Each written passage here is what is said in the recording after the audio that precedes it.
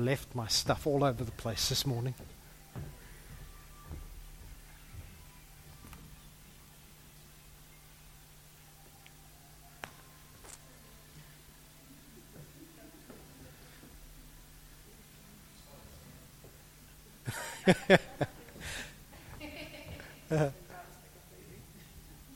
Let the record show. Is this thing on? We did forget to pray for someone this morning. Maybe we'll just quickly do that. Rain every day, sun every day. So this week we are finishing our series on the Psalms. I don't know if you've noticed, but every time I teach on the Psalms, there's usually 3 weeks, and it usually follows exactly the same structure. Because it's a great structure, and I love the way the Psalms speak to our life. And we've seen that the Psalms can describe life on cloud nine. When everything is perfect, when everything is good, when there is not a worry in the world, where we're not even thinking about, oh, I've been through bad times. We're just thinking, this is heaven on earth. It's not, and so we don't usually stay in that place. And we saw last week that there is also such a thing as life in the pit. And that's a place where God is with us. And last week, David reminded us in those times to look to what God has done and to remember Him. In fact, there are so many Psalms that have the phrase, "Why is my soul so downcast within me?" That is life in the pit. And so the Psalms speak when everything is good, and they speak when life is a mess, the mountaintops and the valleys. And the good news, of course, is that the Psalms also speak not just to the mountaintops and to the valleys, but to the fact that the valleys don't go on for eternity. That there is a surprising gift of God as life is reorientated and something new comes through. From the valleys, we seem to go to higher heights of knowing God's love. The Psalms, I don't think, and I think life itself doesn't attest to this, that we don't go back to where we were. You don't start on the mountaintop, go through a valley, and go back to the same mountaintop. Once you've been through the valley, life is never the same again. It's new. It's grace. Psalm 103 is not a psalm that is immediately following necessarily one of these valley experiences in life. But it is, I think, David looking back at a life full of mountaintops and valleys. And as he looks back in his life, he realizes and remembers how God has been with him through all of those seasons. This is David realizing what Corrie ten Boom realized when she said that there is no pit so deep that God's love is not deeper still. And it begins, "Let all that I am praise the Lord. With my whole heart I will praise His holy name." There is another translation. Wayne, could we put on the image at the top of Psalm 103 verse 2? I think it's the third image in the list there. This is the English Standard Version.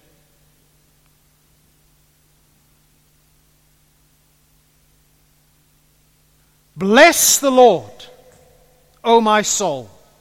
Forget not all His benefits." The New Living Translation here translates it, "Praise the Lord." The English Standard Version says, "Bless the Lord, O my soul." We sing that so often, don't we? "Bless the Lord, O my soul." And it's nice, comfortable words, but you ever stop and think what we're actually saying? It's turning to myself saying, "Nicholas, praise God. stop, says David. Bless the Lord. Some psalms speak to God, some psalms speak to other people. This one is David speaking to himself. Doesn't stay there, he ends up speaking to the whole of creation, but it's about reminding himself of God's blessings so that he'll stay grateful for all that God has done. The writer Roy Clements says he does this lest in a moment of depression or backsliding he should forget the source of his prosperity and take God's grace for granted.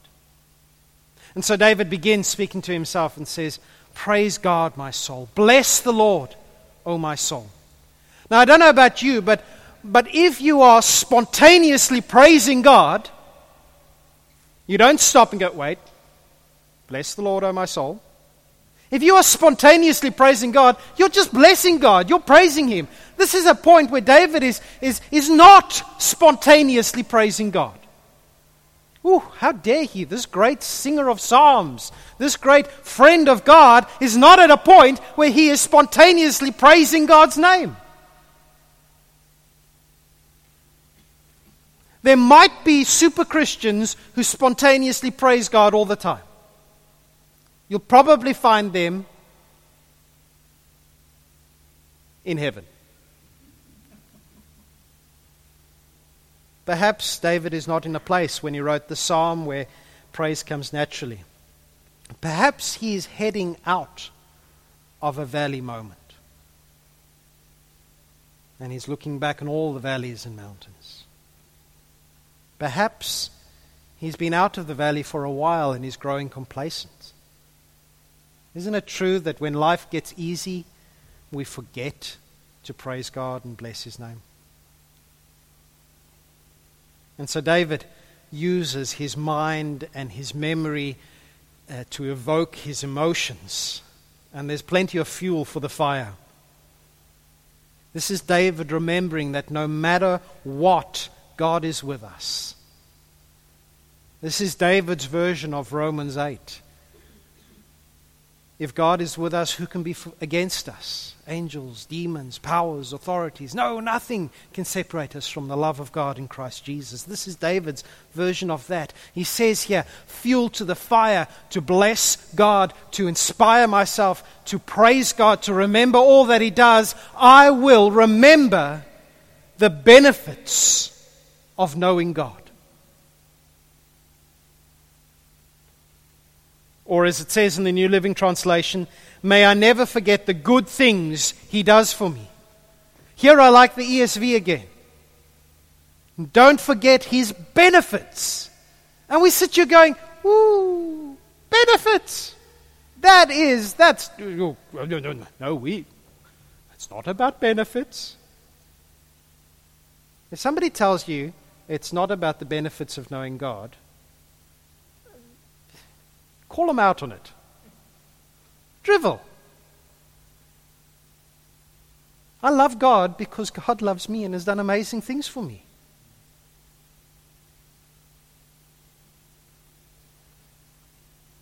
And David, looking back, sees how God, over the course of his life, has overcome so many valleys of disorientation where life is turned upside down. The benefits of God we see in verse 18 and 11 are for those who fear God, for those who are faithful to Him, for those who obey Him.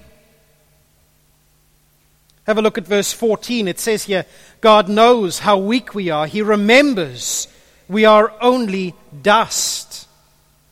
God knows that we are fallen people, that from dust we came and to dust we will return.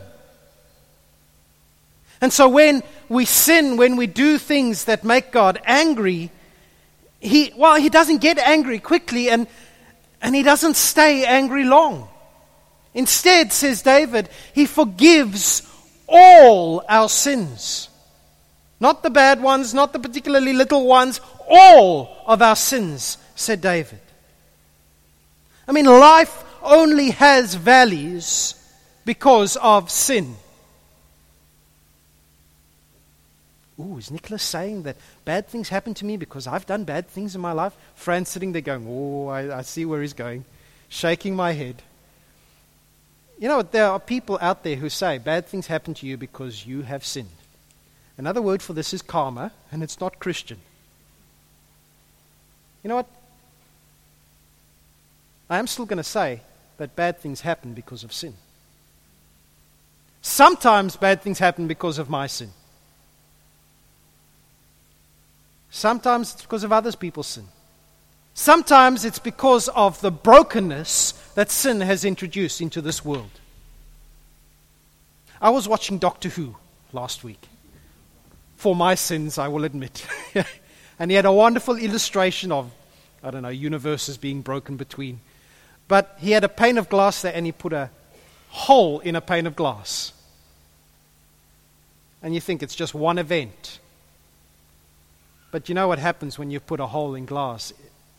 It starts cracking. And it splinters and it starts breaking. And what was perfectly clear gets into a mess. The valleys in life are only here because our world has been broken by sin. And sometimes mine. You know, isn't it wonderful to know that when I sin, God forgives me even more? I think it was Martin Luther who said, sin boldly. Sin boldly. He's not saying go out and sin as much as you want. He's saying sin boldly, but trust in God's forgiveness and grace even more boldly. That's the Nicholas version of his quote. And have a look at verse 12. He has removed our sins as far from us as the east is from the west. It's a great picture because east, if you keep going east, you never reach the west. But Roy Clements, again, I've mentioned him before, he's got this wonderful notion that when God forgives us, he puts our sin and us on different horizons. So he puts us on the east and he puts our sins on the west. And when he looks at our sins, he's no longer looking at us. And when he looks at us, he's no longer looking at our sins. Isn't that incredible? As far as the east is from the west, so far as he removed our sins from us. And God doesn't forgive us because of how good I am, but because of who He is. Compassionate, verse 8. Merciful, slow to get angry, with unfailing love. Like a father, verse 13, to his children. Tender and compassionate to those who fear Him.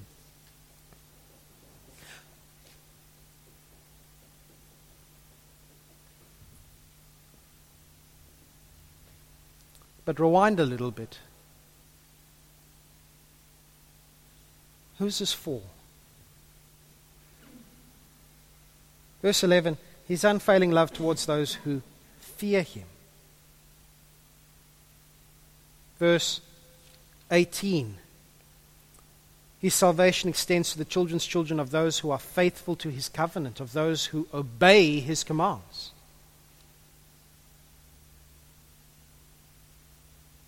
You know, I love the fact that the first benefit that David mentions is forgiveness. Because the rest of the psalm says that these benefits are only for those who obey God and fear Him and do what He says.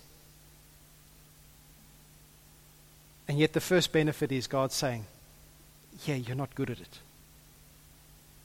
You don't obey me as you should. You don't fear me as you should. You know what the first benefit is? I forgive you. And I love that because this is about grace. The very first benefit that David looks back at his life, he says, you know what? I've done some horrible things, and thank you for sharing, Lynn. David looked back and he says, you know what? The number one benefit that I have seen in my life is that moment that you experienced where he said, it's gone. Blessed is the man whose sins are forgiven, whose transgressions the Lord does not count against him. Happy is that person. There is another benefit, and that benefit is healing. Psalm 103, verse 3, He forgives all my sins and He heals all my diseases. Now, I'm sorry, I don't think we can read from that if you get sick, you will automatically be healed. I say as Les gives a big cough. No guarantees. But you know, God can use even sickness for good. And there are times when God does heal us. You know, being forgiven by God means that one day we will be with God where there is no illness, where there is no disease. There's another benefit, verse 5 there, and that's being redeemed from death.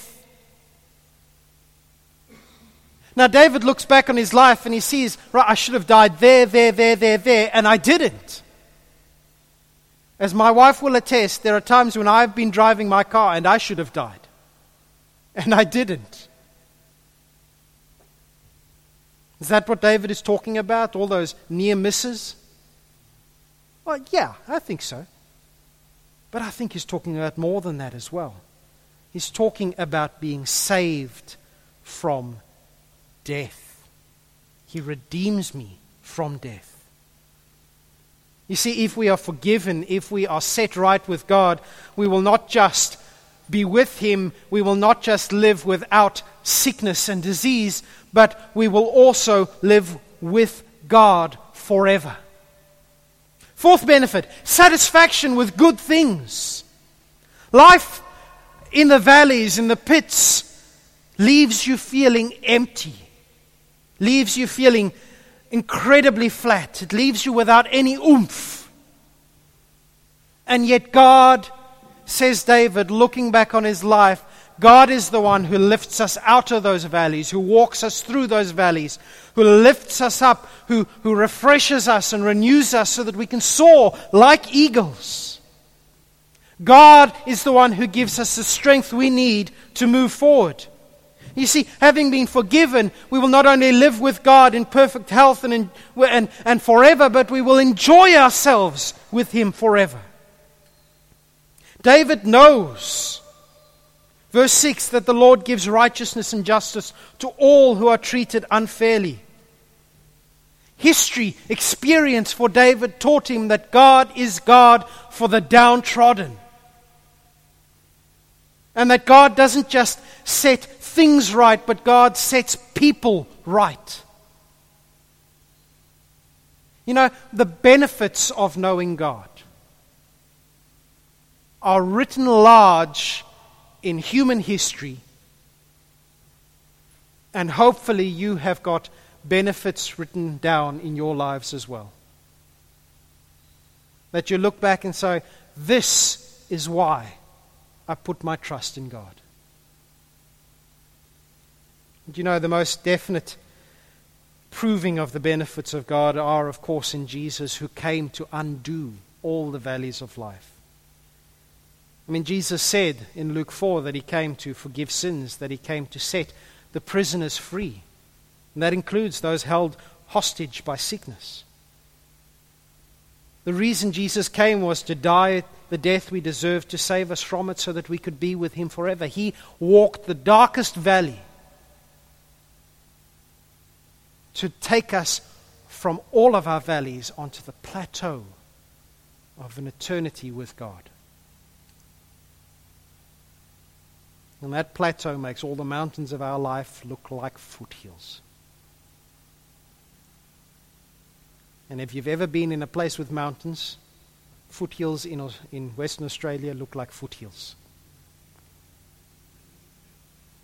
It's that kind of thing. We might go to a higher mountain and say, wow, those were small mountains.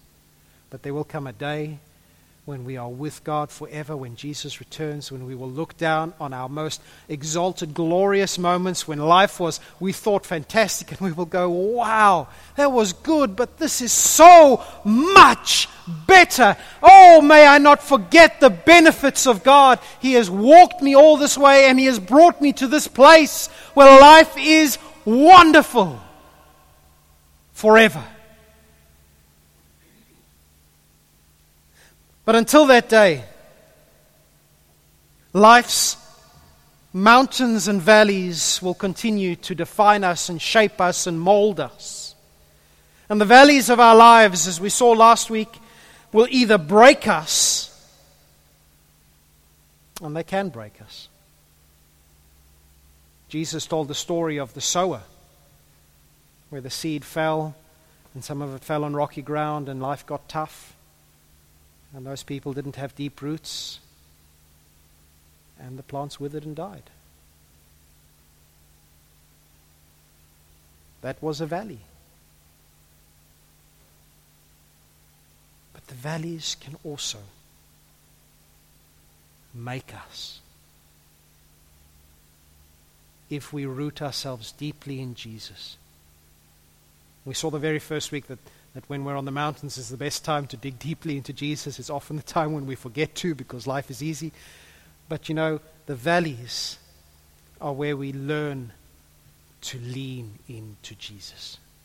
This is what David is doing as he writes the psalm. He's looking back going, wow, let me never forget how good Jesus is. I have lent into him, I have leaned on him, and I have found that he is the anchor for my life.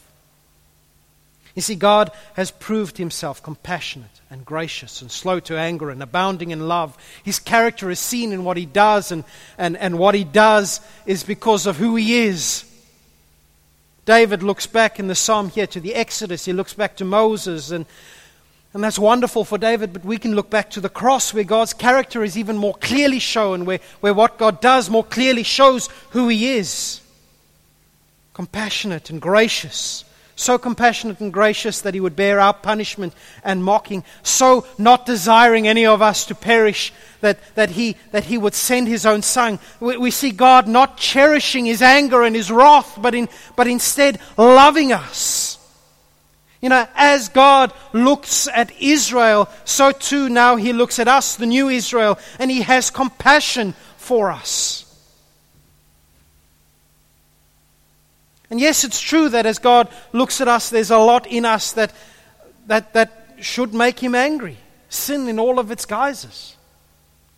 God is both Savior and Judge. Both rescuer and accuser. But you know what David found as he looked back over his life and as he looks forward to an eternity with God? He finds that God will not always accuse. Isn't that fantastic? That God will instead, we know now, and David knew with an inkling, God would instead bear that accusation on himself.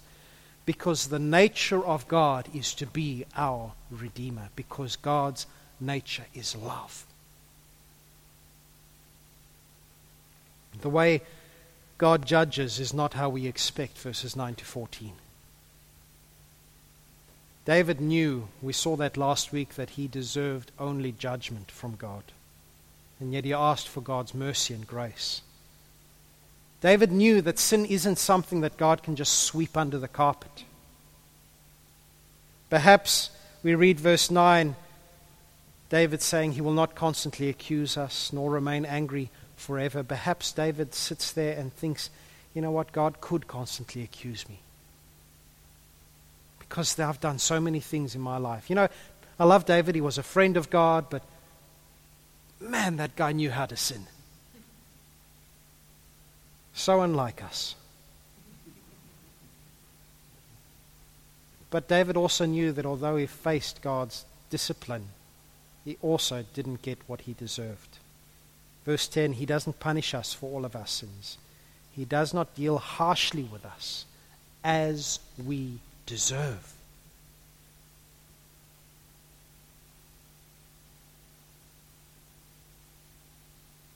David didn't die for his sin, which he should have. A lot of bad stuff that happens to us might not be because of our personal sin. But at the end of the day, I'm not perfect the way God is perfect. I'm a sinner and I don't deserve God's help. And yet he helps. and yet He forgives. Why? Verse 11 says, because of His unfailing love towards those who fear Him. Because that love is as great as the height of the heavens above the earth. The reason God is so good to those who trust Him is because of God's steadfast love. He is like the most caring Father ever.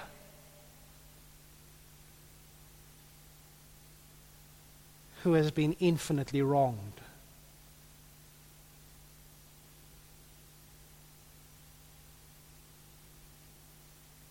And then at great personal cost tempers His anger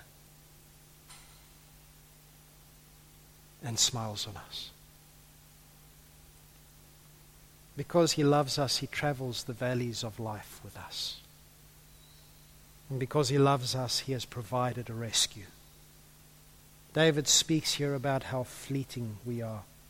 Our days on earth, verse 15, are like grass, like wildflowers. We bloom and we die. The wind blows and we are gone, as though we had never been here.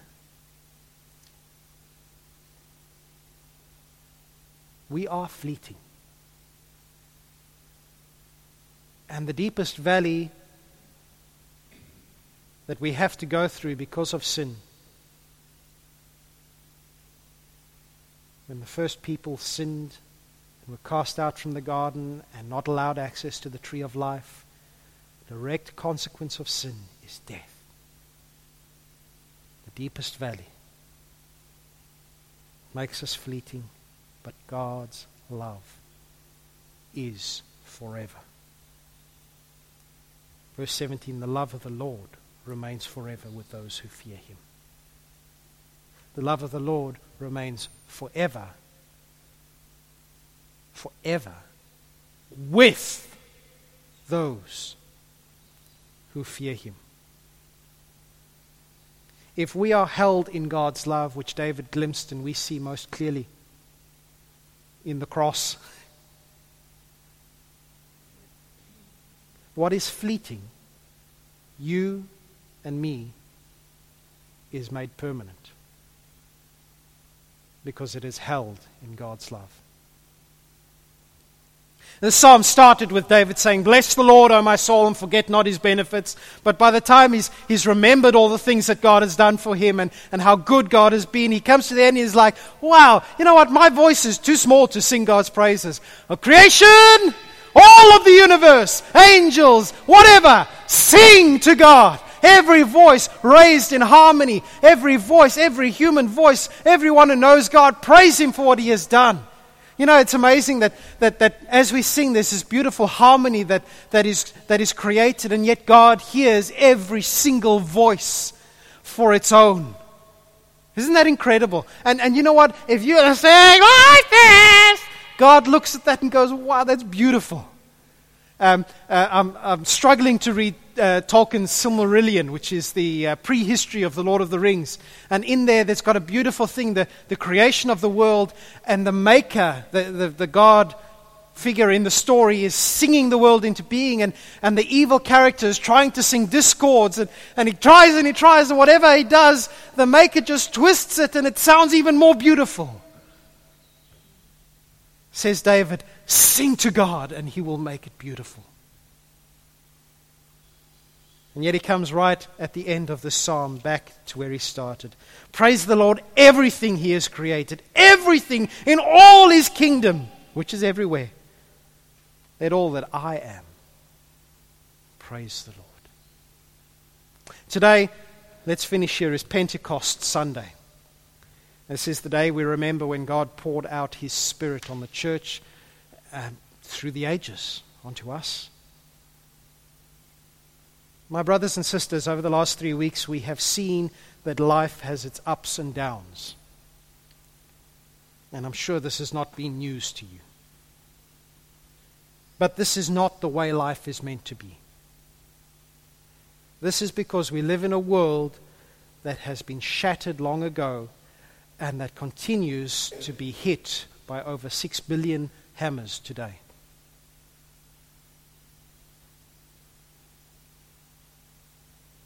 But the Psalms teach us, and the cross shows us, that God doesn't abandon us to this. Jesus, by his Spirit, goes with us through every season of our lives, whether we know it or not. And today, on Pentecost Sunday, is when Jesus gave us the Spirit as the seal and promise that those who trust in Jesus will be with him forever.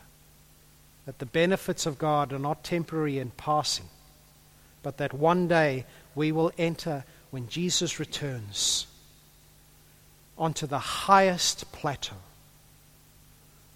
from which there is no higher height, and from which you can go no lower. Life with God without any valleys. It's just around the corner. Just around the corner when Jesus returns. I don't know where you find yourselves this morning. I don't know if you are on a mountain, on a valley, or whether you're like David looking back.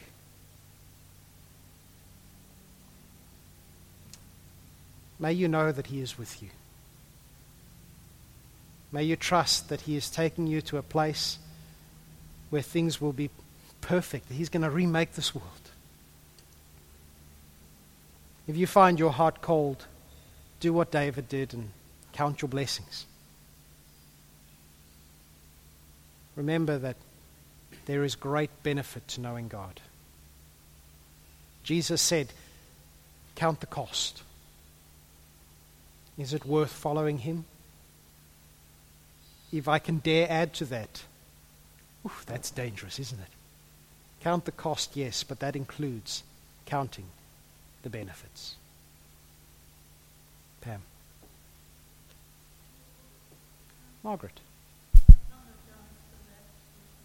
That's okay.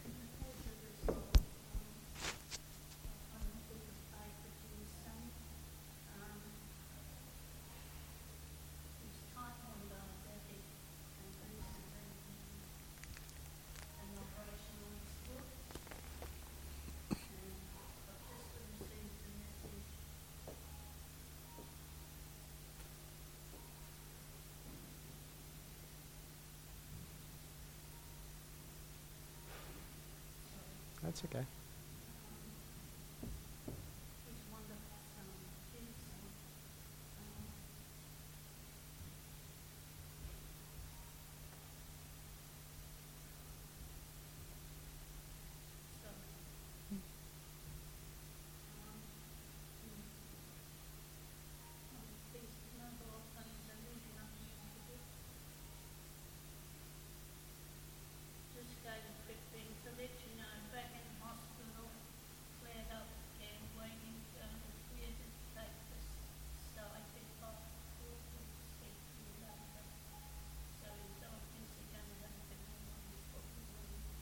Wow.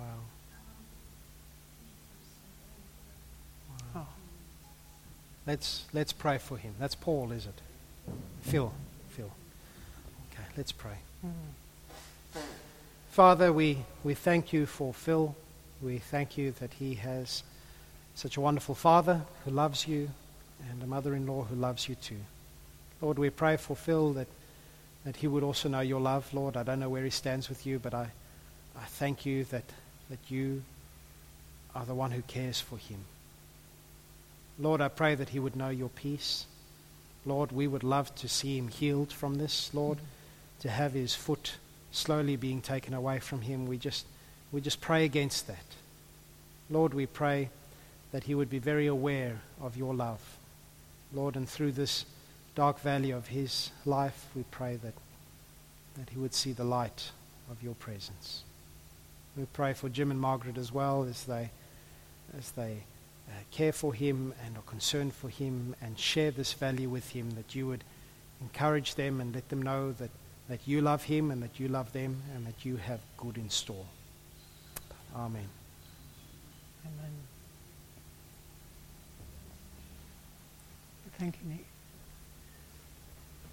Well, let's stand and sing. We've got another oldie.